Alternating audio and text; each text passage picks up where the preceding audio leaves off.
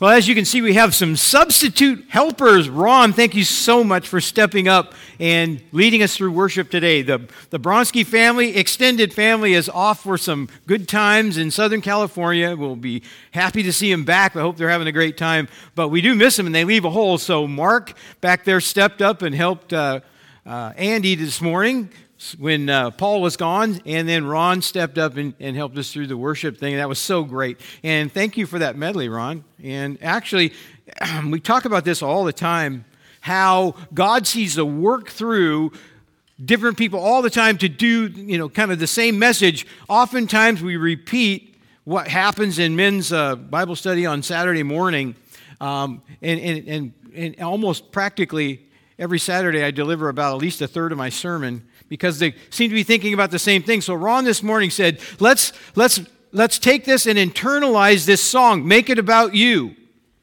That's what today's sermon is going to be about. But first, we need the kids. We need our kids to come up. We're going to talk a little bit.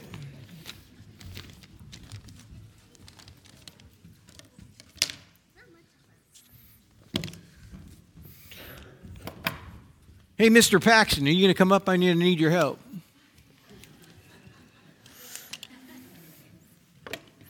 All right.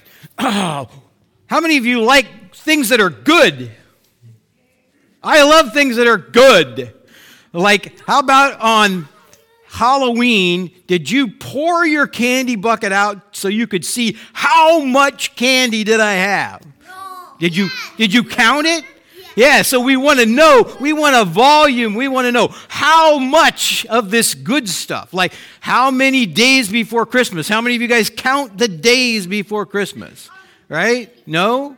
You don't care?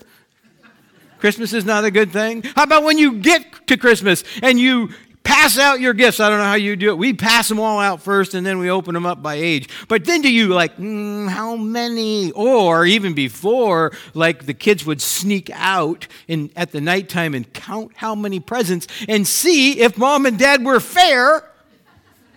Because we want to know good stuff. How much good stuff do we have? Right? How much good stuff? Now, there's a lot of things we get when we get older. Like, how much money do I have? We count it because we think money's good. How about you? Do you know how much money you got? I want all my money. You want all your money? Okay. Yeah. Oh, you lost all your money. That's not a good thing. It's easy to count it when you don't have any more. How about friends? How many friends do I have and for you, on social media? I'm counting. I lost my sunglasses. Did you? I hate when that happens. Yeah. I paid for them. Oh, man. So we want to count how many. You know how many sunglasses I have? 5. I have 5 pairs of sunglasses. I'd give you one, and I count them, and when I lose one... I had 2. You had 2? Now you only have 1? Okay. How about when we want to get stronger, do we count how much weight we can lift? Yes, I have a weight machine, and I keep track. This is the exercise. This is how many pounds it is. And then when we get a little bit older and we step on the scale and we say, how many pounds do I need to lose? Yes. You guys don't have to do that yet. We want to know how much stuff is and how much it is when it's good. Now, so here's what I want you to do. Here, you guys stand back a little bit. This is Paxton because I don't want anybody else to be hurt. Okay, Paxton, you take a hold of this. And you just run it right. He's going to go right down the middle aisle there until go slow. Oh, that's it. That's it. Okay, that's as far as this one will go. That is 8 feet. All right? All right. Now we'll take this one. How about this one? Run it right on down, out through the aisle. Oh! 12 feet. We're getting bigger. We can measure things up to 12 feet. Let's try this one. Okay. Oh, boy. Well, yeah, I think it's more than 12. Oh, right there. 16 feet. Oh, my goodness. All right. Now about this one.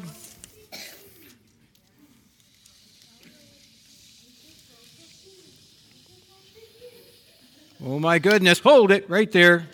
25 feet. All right. 25 feet. How would you like to have something that was 25 feet long? Maybe you have a sailboat or something.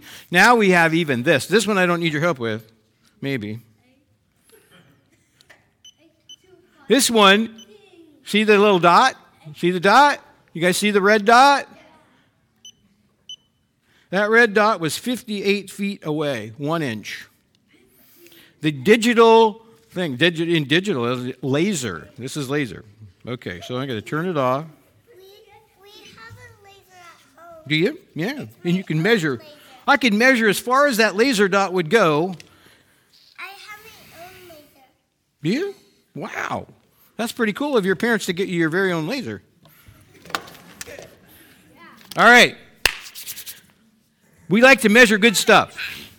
Can we measure? I got a cat one. Very good. Cat one. How much God loves us. Is that important? No. Yes. Yes, it is important that God loves us.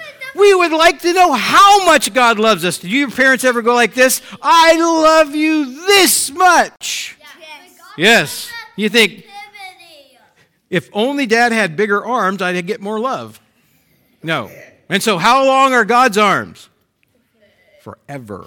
Right. So we want to measure God's love. Here's what it says. Here's what it says in the Bible in Ephesians chapter 3, verse 17 and 18 and 19.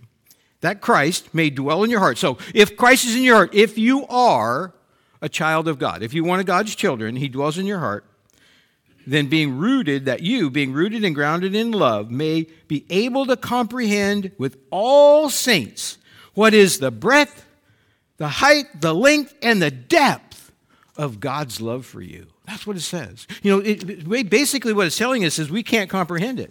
That God's love for us is so great, it's immeasurable by anything we would have. And that's how much in fact, he loved us so much. We're going to talk about this later with the bigger people. He was willing to die and take all of the things we did wrong and put it upon himself, of all people, and take the punishment for all of the bad stuff. That's how much God loves you. So when your parents tell you they love you, they can love you some, but they can't love you as much as God. And he does love you if you're one of his children. All right? Don't forget that. You're going to need that fact someday. There's going to be someday when you don't feel loved, and you can say, but God loves me. And he loves me so much, we can't measure it. You're going to need that, trust me. All right, thanks a lot.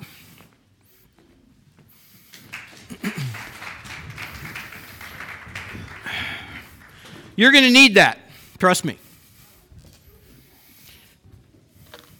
I got to get my glasses now.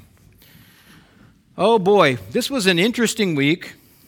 I lose about 3 days with Thanksgiving as far as, having people over and everything. This was an interesting sermon prep, and I say that a lot. I know you guys are probably tired of hearing it.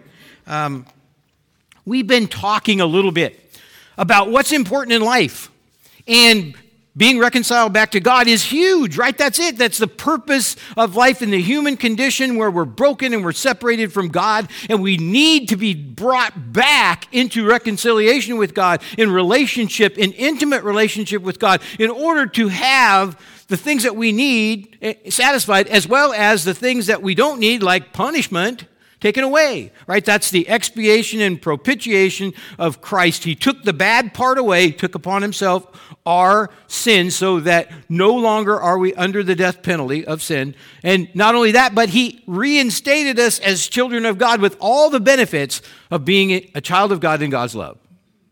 Okay. And so then we were talking about what else is important. Well, how about being transformed back to the image of Christ? And there was a process for doing that. And so we're doing it now. There's a third one. I'm going to throw this in. It's going to come in later, not today, but I might as well give it to you.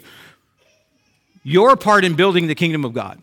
Okay, so when we are saved, then all of a sudden God's working on us inside of our hearts. And then what do we do with that? Well, it's all about me. I want to be changed. But then we have to take that thing that God gives us and use it, because when we become in the image of Christ, what was Christ's example? to serve others and love God and serve others, right? So we're going to say what God saved me for is to be one of his children and reconcile him back, and then to transform me. Why? So that I can be more like Jesus. And what Jesus did was to build God's kingdom here on earth. So those are the three things that are super important in this life. Most everything else is small stuff. Some really small stuff. But here I am, and I've been a Christian since I was 12 years old, and this whole transitioning process. And so as I continue to obsess over this, and how then are we transformed? And it was dying to self, dying to my flesh, and being transformed by the renewing of my mind. And I've given you, I think there's some factors involved in this, which is, God's Holy Spirit has to be involved in all of it. He gives us his word as a transforming truth. He gives us other Christians so that we can, as iron sharpens iron, build up one another and work together as a team. And then he gives us trials. And those trials are sent to us to help perfect us. That's what it says in Scripture. Okay, so as I'm going through all of this, and I've been planning this sermon for a couple weeks because last week I kind of got off to the side and God brought some things I needed to bring up as far as what's the bigger picture of what we're going through. And so this week, I was listening to some different things and reading some things and reading the scriptures. And, as I said when I first started preparing for this passage, this is like, duh.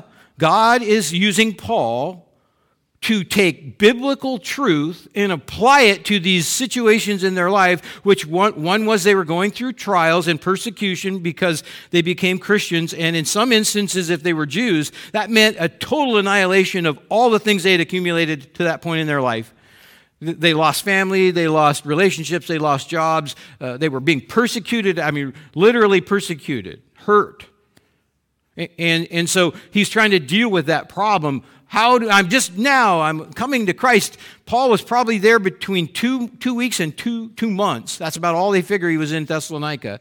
And so here are these Christians with maybe not a ton of information about what God really expects or what they could expect from God. And Paul's writing back to them and he's telling them, apply these truths to your life so that you can deal with these things. And one of those things was some false teaching that had come up while he was gone.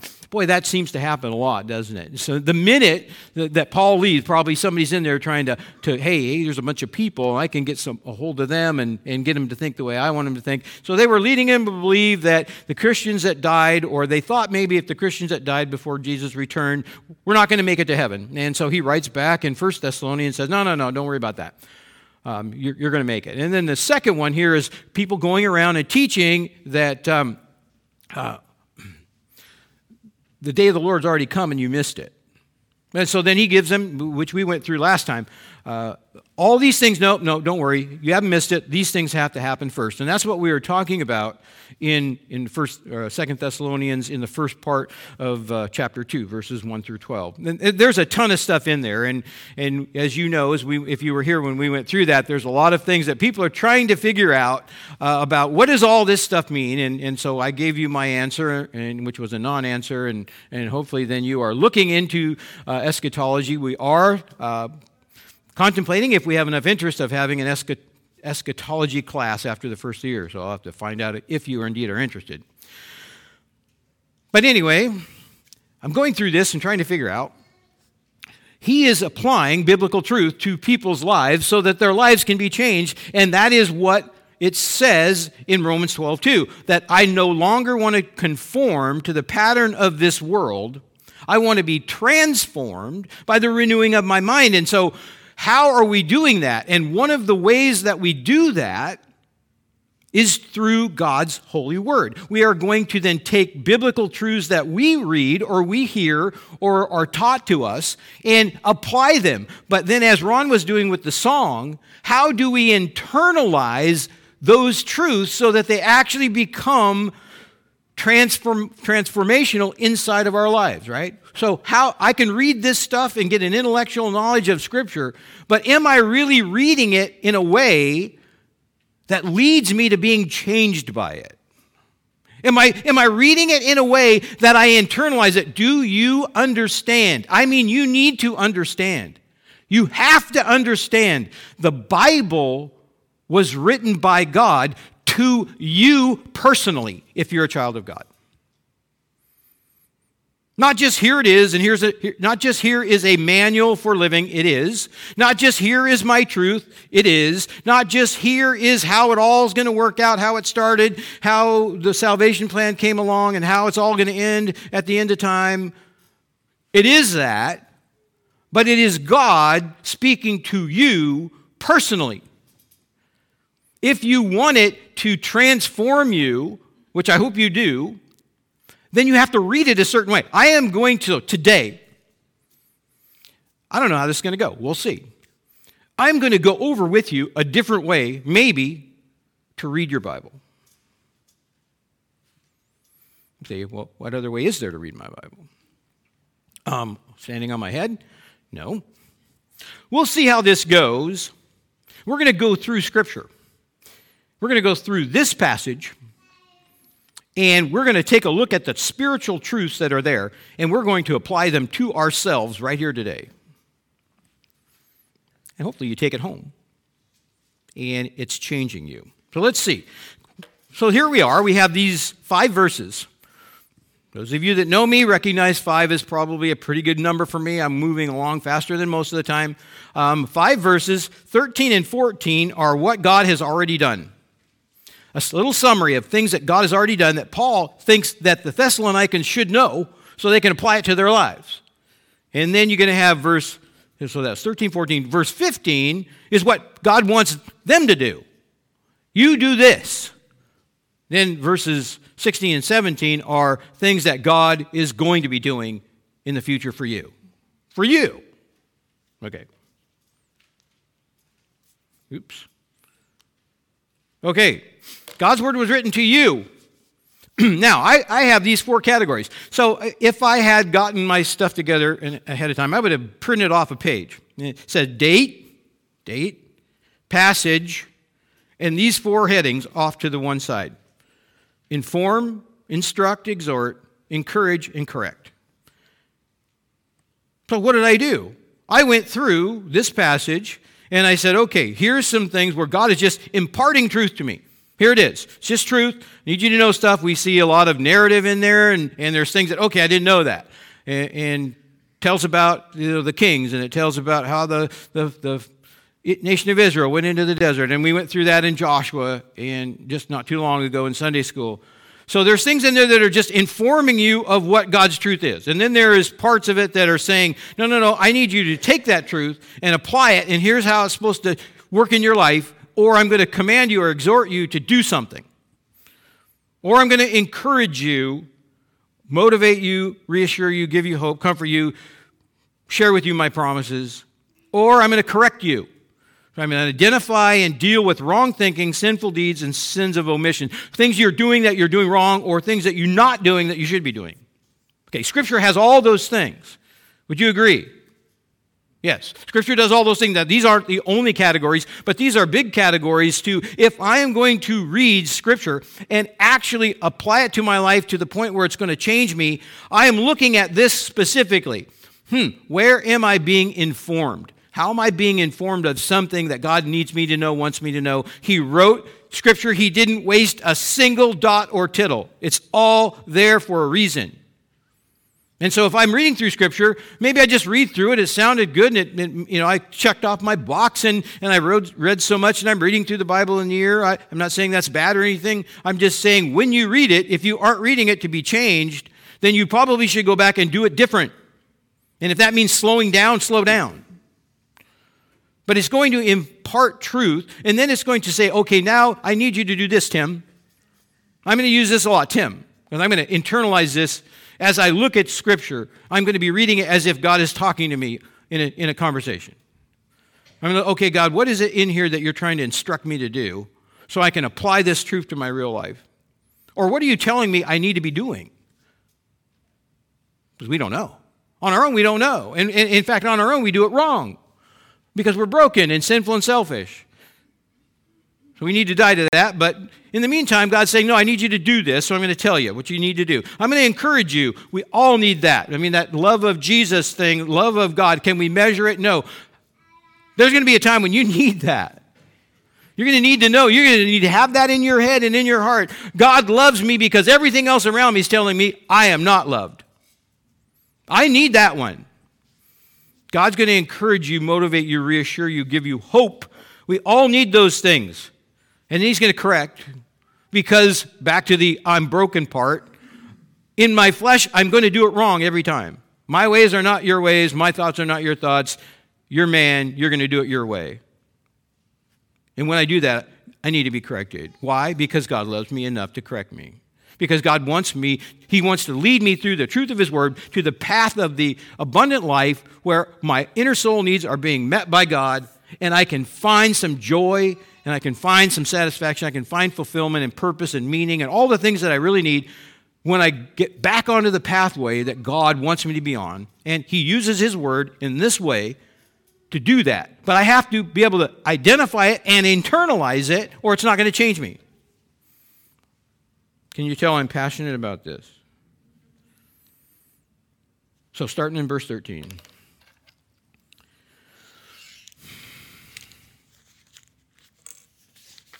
Actually, let me read it first. Let me read the whole thing, and then I get a little bit more context in the whole. Starting in verse 13, I forgot to say, turn with me in your Bibles or your phones, to 2 Thessalonians chapter 2, verses 13 through 17. But we ought always to give thanks to God for you. This is Paul writing to the church. Brothers, beloved by the Lord, because God chose you as the firstfruits to be saved through sanctification by the Spirit and belief in the truth.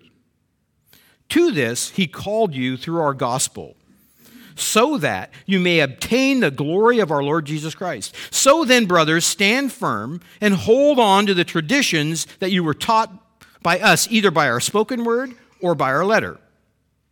And now may our Lord Jesus Christ himself and God our Father, who loved us and gave us eternal comfort and good hope through grace, comfort your hearts and establish them in every good work and word. I read that. I read that a number of times because I was preaching on it. And until I really broke it out into those things, those categories, I didn't understand what the truths were that were being conveyed to me and wasn't internalizing it until I intentionally said, hey, that one was for me. Hey, he's talking to me. He's talking to me there. That's something, I can hang on to that.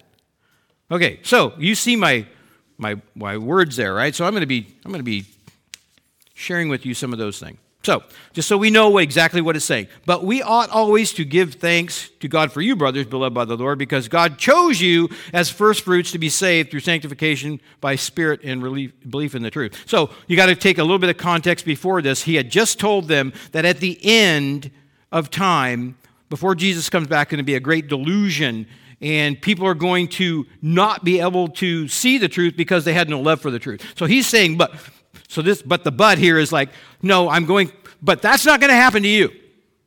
Okay? That's what's going to happen at the end of time. But not you, because you're children of God. So we give thanks to God for you, because God chose you as his first fruits. Actually, that's, I think, a bad translation there. We're going to talk about that in a second.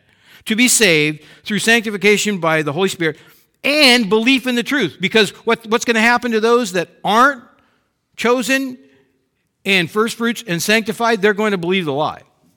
And so he's telling them, nope, that's not you.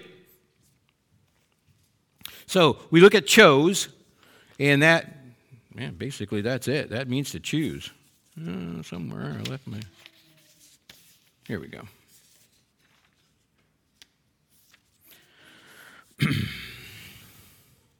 Now, where am I?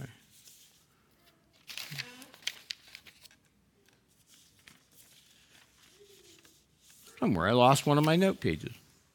Oh, well. So, God chose you. And that word chose actually means that. The first fruits, though, is a different word. And it can be translated in a lot of different ways. And since that's the note page I don't have anymore, somewhere, it can be translated another way, and it means from before the beginning. First fruits. So first fruits are, so God chose you. First of all, God chose you. How many of you have a problem with that? Don't raise your hand. There's this thing going around in Christian. predestination and God choosing us. I don't get that, Tim. I don't get it. Doesn't God just open the door but it's up to us to walk through it? I don't think the Bible teaches that. Okay, so Paul is saying to them, God chose you as first fruits or before the beginning. And so this could be translated before the beginning or as first fruits, as the first part of the fruits. But was this really the first fruits? No, the church was started at Pentecost, and they were kind of the first fruits of the new covenant. So let's just take a look. And then I am calling you to be saved as the first fruits, to be rescued from destruction through sanctification by the Spirit. So by being led to purity and holiness. That's what sanctification. So I chose you, God chose you, before time began to be saved and led to holiness and purity and belief in my truth by my Holy Spirit. Okay? How do we know that part for the first fruits? Well, we go back and look at Paul's letter in Ephesians in chapter 1, verses 4 and 5. Even as he chose us in him before the foundation of the world, that we should be holy and blameless, exactly what he said before, right? In Thessalonians. I chose you, but instead of the first fruits, it says, before the foundation of the world, that we should be sanctified or wholly blameless in him. In love, he predestined us for adoption to himself as sons through Jesus Christ, according to the purpose of his will. All right. God's truth for us. First of all, I'm going to say there's some things that are going to inform you and encourage you. God chose you before the world began. God chose you before you were even conceived. How does that make you feel? Tim, I chose you before the world began. How many of you have ever been in a position where people chose? I remember in grade school, we'd line up and we'd pick teams for baseball or football. And Tim was always one of the smallest kids. And then in fifth grade, I moved around a lot. Went to three different fifth grade schools in 1 year. So I went to three different fifth grades. So there I am, the new kid, and nobody knows anything about me. Actually, I was decent in sports, but nobody knew. And so there I am, and right? And there I am, standing there in line last. How about you? How about you? How about I applied for this job, and there were 50 applicants, and they read through all the resumes, and they chose someone else. And then we wrap our identity into that. And I need to be chosen. And so here you go. Tim, I chose you. In fact, Tim, unlike your friends on the playground, even if they knew you stunk at baseball, I know you stink at life. Even before I chose you, before I made you, I saw all the goofball stuff you were going to do, and I chose you anyway. Own that. Own that when you need that. Own it now. Put it inside. I have value because God chose me before the beginning of the world. I matter because God chose me. Not because of what I did. In fact, he saw all my goofball mistakes, and he chose me anyway. Man, that's a good one. He chose me to be saved by the sanctifying work of his Holy Spirit. What's so great about that? Doesn't depend on you. Doesn't depend on me. Isn't that wonderful? Isn't that a wonderful truth to own, that God is going to continue to lead me to holiness even when I am not good at it? Everything else that the world wants to choose you for is based on your performance. Not God. Not God, he says. Not only am I going to pick you, but I'm going to fix you too. Now, I'm going to expect a little cooperation from you, but guess what? I'm relentless. I am going to lead you by the power of my Holy Spirit that I put inside you to not just be saved, but to be fixed. Not completely here in this life. Think back. I mean, there's things in our lives, right? We wish we would change. There's things in our lives that we've been working on for a long time. There's these besetting sins that we have, and we just, man, it's so frustrating. And God, I hate that part of myself. And sometimes it's just debilitating. Sometimes it's just overwhelming. Sometimes the guilt and the shame and all the things we're carrying, and God says, I know about it all. I chose you anyway, and I'm leading you towards purity and holiness. Sometimes in spite of you. But guess what? When it becomes in spite of you, mostly I use trials. There are ways we can make you happen. So, thank God for those, because he's never giving up on fixing us after he saves us. This is a truth from verse 13. See it, own it, apply it to your life. Make it part of who you are, that I am saved before the beginning of the world, that I am being sanctified by the power of God's Holy Spirit, and nothing can stop him. Except me a little bit. I can get in his way. And he gave me a belief in the truth of the gospel. That's what it says in verse 13. That I sent you, my Holy Spirit, and gave you a belief in the message that saved you. Thanks. That's a part of who you are. That's part of your value. I gave you the formula to become my child. The rest of the world can see it. They won't understand it. They won't accept it. But you did, because I made you. Thank you, God. There's a little bit of encouragement there, right? I know this isn't part of this, but we can say, hey, not only did he bring me, but he's not going to let me go either. Because he's never quitting. All right, let's go to verse 14. To this, that sanctification and salvation, to this he called me through our gospel, so that you may obtain the glory of our Lord Jesus Christ. So there's this calling again, right? This calling. So God said, I chose you, and how am I going to get you? I'm going to call you, and I'm going to fix your heart and mind so that when I call, you're going to come. You're going to come. That's how it worked. I called, or I draw you like a bucket out of a well, and I'm bringing you in. I called you by name. This is the part. Tim, I didn't just call. I didn't just put it out there like the town crier. Hear ye, all of you that want to be saved by Jesus Christ, come to me. No, I went right to your door. Tim, you in there? Yeah, I'm here. You're coming. Oh, okay. Thank you. There's some things I need you to know, and I'm going to implant them in your head. It's called the gospel. It's the way you get back to me.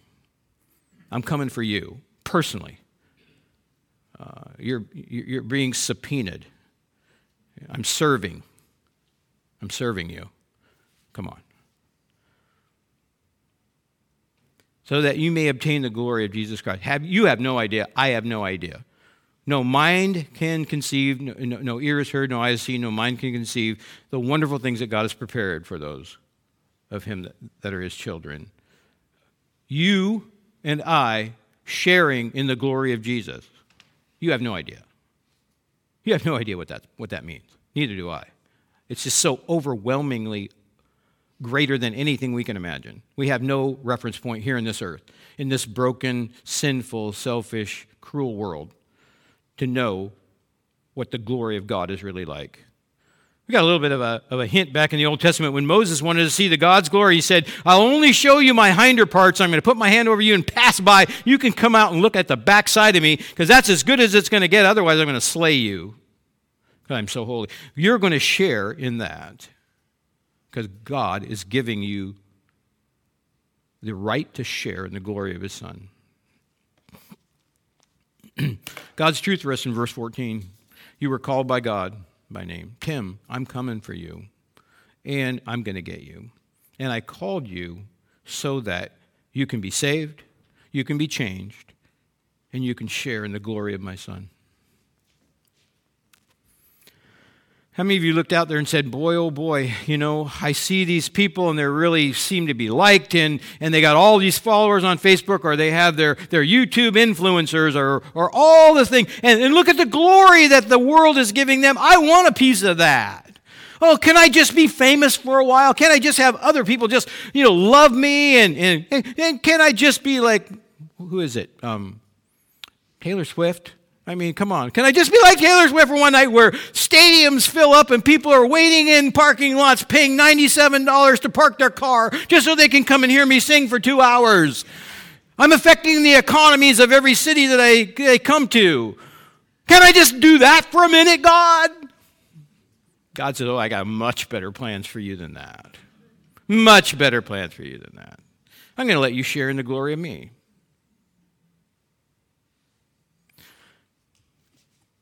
When you're feeling alone, when you're feeling like you don't matter, when you're feeling like you haven't made a big impact on the world like you wanted to do when you were 17, be president. You don't need that kind of glory, Tim. I'm giving you mine. I need to own that at times in this life when things are hard. Hopefully you do too. God's saying to you, He's saying to you, put your name in there. I called you by name so you can share in my glory. You have no idea what that's going to mean. Verse 15, so brothers, I'm back to my notes again. Stand firm and hold on to the traditions you were taught by us, either by our spoken word or letter. So here's the one where he's saying, I've been doing this, I did this, now here's what I want you to do.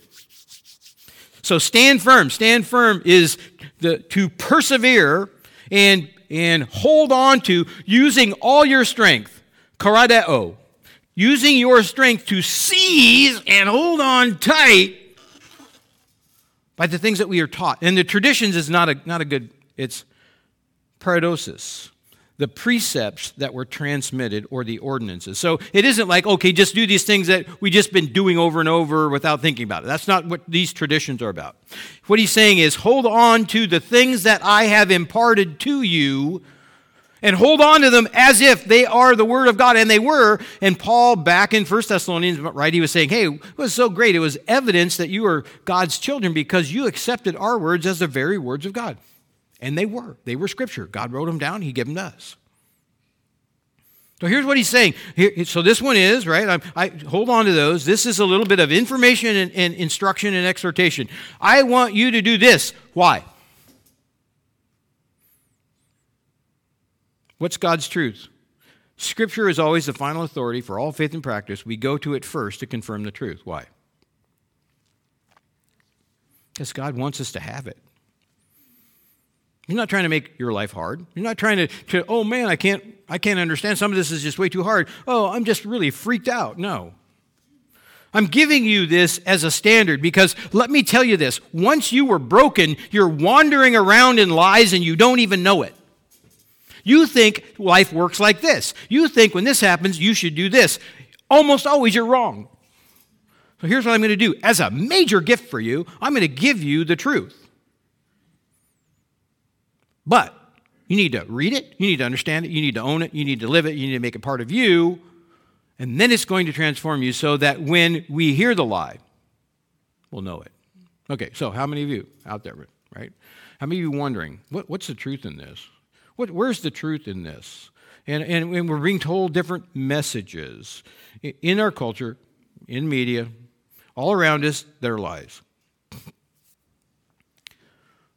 I went through that with you and said, hey, part of my job as your God's under shepherd is to lead you to the truth, God's truth, not my truth, God's truth, and make sure that you're not deceived by the lies of culture. Now, how do we do that? Okay, you can go out and really fight against the lies of culture, but that's not what I believe God wants us to do or called to do as Christians. What we have to do is maintain the truth, right? The truth goes along. It's been steady since it was written. It's God's truth. It never changes like the culture does. And so what we need to do is just study the truth and understand it so that when the lies come, we see them. Right? And then we can say, okay, we need to deal with this lie if it's coming within here and it's coming into this room or it's coming into the church, God's church. We need to deal with it, but we're not out there trying to transform the world They're pagans, and without God's help, they're not going to do it. They'll believe the lie, but we need to protect the lie. And so God says, look, this is what I'm telling you. Always, my Scripture is the final authority, so that when you need truth, that's where you go. That's a truth we need to take. We need to own this. I feel horrible if I was to go back and think about all the decisions I made in my life as a Christian where I didn't consult God's truth first. First of all, there were the sinful ones, which then I'd rather not. God, just can you kind of veil that over for a while? I'd like to do the sinful thing while you're not looking. But even the stuff where I was trying to be good, where I was trying to do what God wanted, and most of the time, though, it was like, here's my plan, God. I would like you to bless it. How many of you have done that? Don't have to raise your hand, but I know you do. Right, I know you do. Instead of, no, Tim, I've given you this great gift. Let's evaluate your life choices here based on my truth. It will cause you to avoid a lot of really bad stuff in your life. You can thank me now. It isn't just to win a theological argument. This is God saying, I know how life is supposed to work. You don't. Here it is. It's only going to work for you if you actually hold to it, Paul says, and hang on really good and be steadfast in it. No, never let go. Because it's easy when the flesh rises up or when culture is like, am I the only one in the whole world that believes like this anymore? To hang on to the truth of Scripture. That's what we need. That's God's truth for you in this verse. Own it. You got to really, do I believe this intellectually, or am I actually using the Bible to tell me what I should be doing in my life?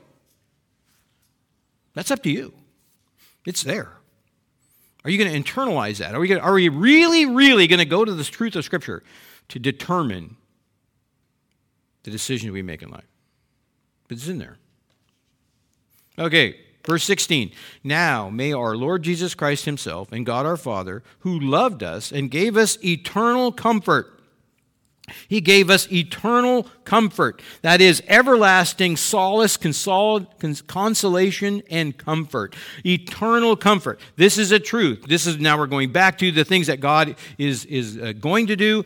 Now may our Lord Jesus Christ himself and God our Father, the God, two parts of the Godhead, who loved us, agape loved us with a love that is an action love, that actually does something. It's not just an emotional feeling, that he loved us enough to become sin for us, and he gave us eternal comfort and good hope through grace. There's a message in Scripture, and it goes like this. This life is hard, but the next one is so much better. And there are going to be times when this one is so hard that I'm going to need you to think about the next one in order to get through it. That's true. If that hasn't happened in your life yet, it's going to. It's going to be so hard that you just say, I'm done with this. God, if there's a truck out there somewhere, can you just have it run over me because I'm done? And you need to be thinking it, because it says that in 1 Peter, right? I keep bringing that one up. Here's what you've got in store for you. Johnny, tell him what he's won. And here it is, eternal security and this wonderful inheritance that will never spoil, fade, or perish, and it's in heaven, kept for you, but for now. So in these things rejoice, because for now, you're going to have to go through some trials. This is God's truth to say, I have given you eternal comfort and hope through grace. I fixed it all. That's waiting for you in the next phase of your existence. And there are definitely times I need that. I need that. My grandson, I love my grandson.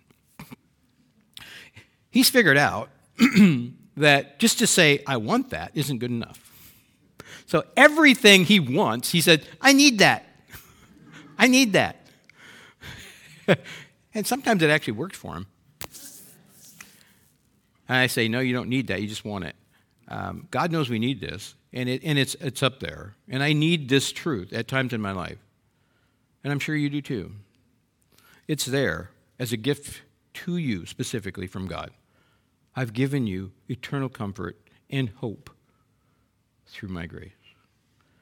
The other great part of this is it's through grace, right? It's not linked to performance on your part. It's grace. I'm giving you something I already know and you know you don't deserve. Eternal comfort and hope. That this isn't all there is, and there's something much, much better waiting for you. Verse 17. You have been given eternal comfort and hope through the grace of God. Okay, that was the truth. Sorry. And verse 17. Comfort your hearts and establish them in every good work. So I have to go back, because it's kind of a continuation. I'm going to go back. All right. If I go back to verse 16, it says, Now may our Lord Jesus Christ himself and God our Father, who loved us and gave us eternal comfort and good hope through grace, now comfort your hearts now. Comfort your hearts and establish them in every good work and word. And I had a hard time trying to understand what this is talking about. But you have to combine it with 16. Again, this is God saying, this is what I'm going to do in verse 16. Now, I'm going to lead you to eternal comfort through my grace. But right now, I am going to comfort your hearts and establish them in every good work and word. So I was thinking, well, what does that mean? So I am going to comfort you now. And establish. I am going to set the foundation and give you security and hope right now. And you're going to see the results of that when you are doing good works and word. I want you to take that. When you see it happening in your life, know that that is evidence that you're one of mine, that you're secure, and that there's comfort available for you right now today.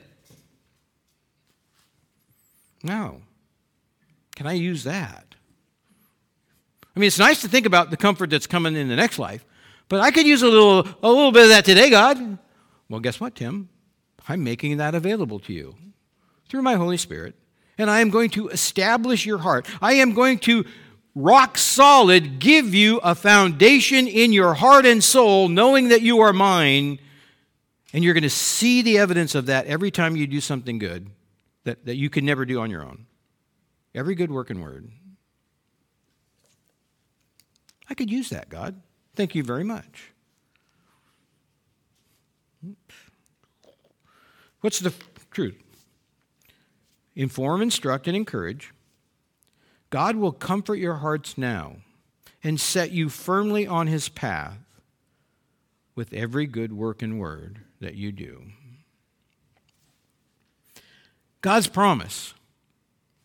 I love you. I love you now, and I'm working on your behalf.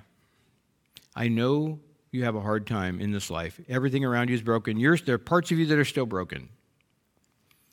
But I'm going to give your heart some comfort now. And I am going to firmly establish you in my path.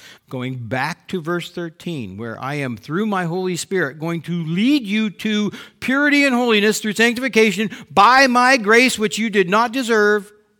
And I'm going to end up with that same message. And you can know that I'm in there when you see yourself acting more like me. Find comfort in that.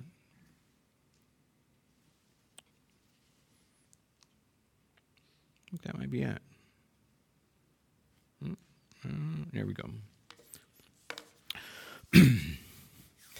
So I read through this passage a number of times. And so, like I said, if I'd have got squared away in time, I would have given you a handout that says, here's the date, here's the passage, here are these 4 categories. When you read through Scripture, you pull out the truths that you see and own them.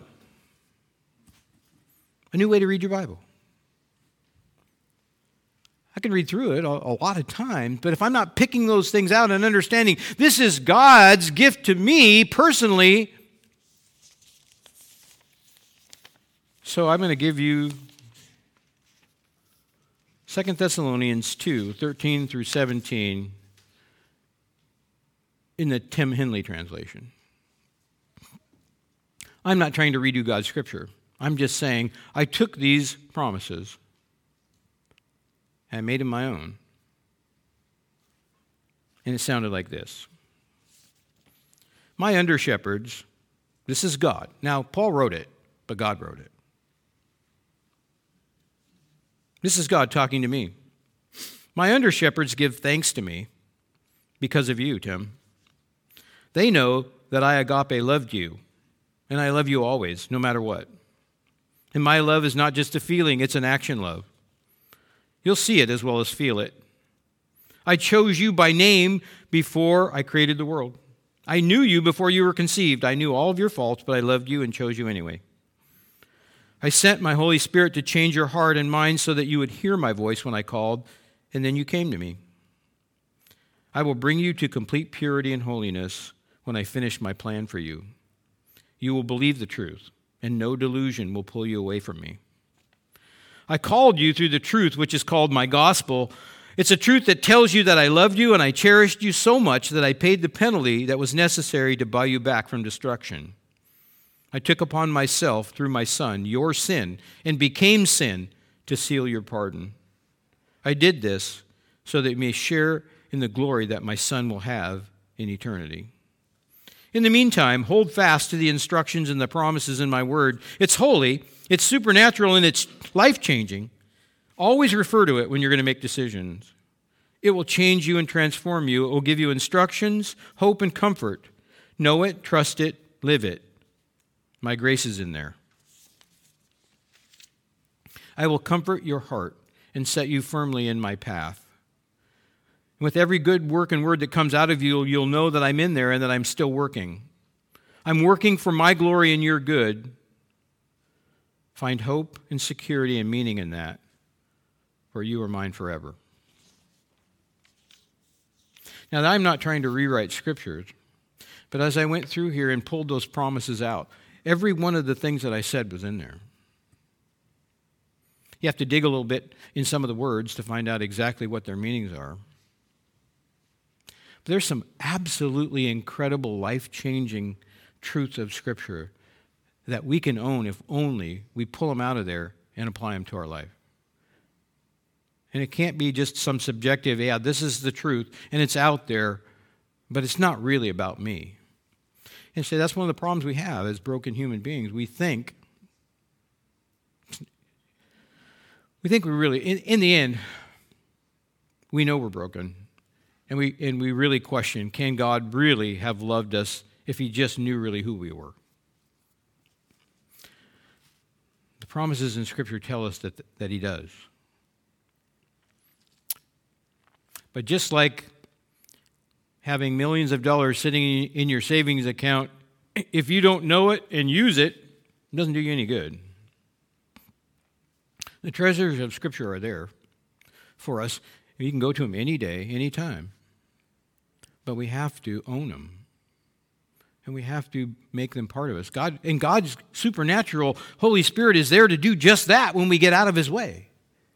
To be transformed into the image of Christ by the truth of his holy word requires knowledge of the word, requires an intentionality in studying the word, an intentionality at internalizing the word, and then acknowledgement that God's Holy Spirit will do the work.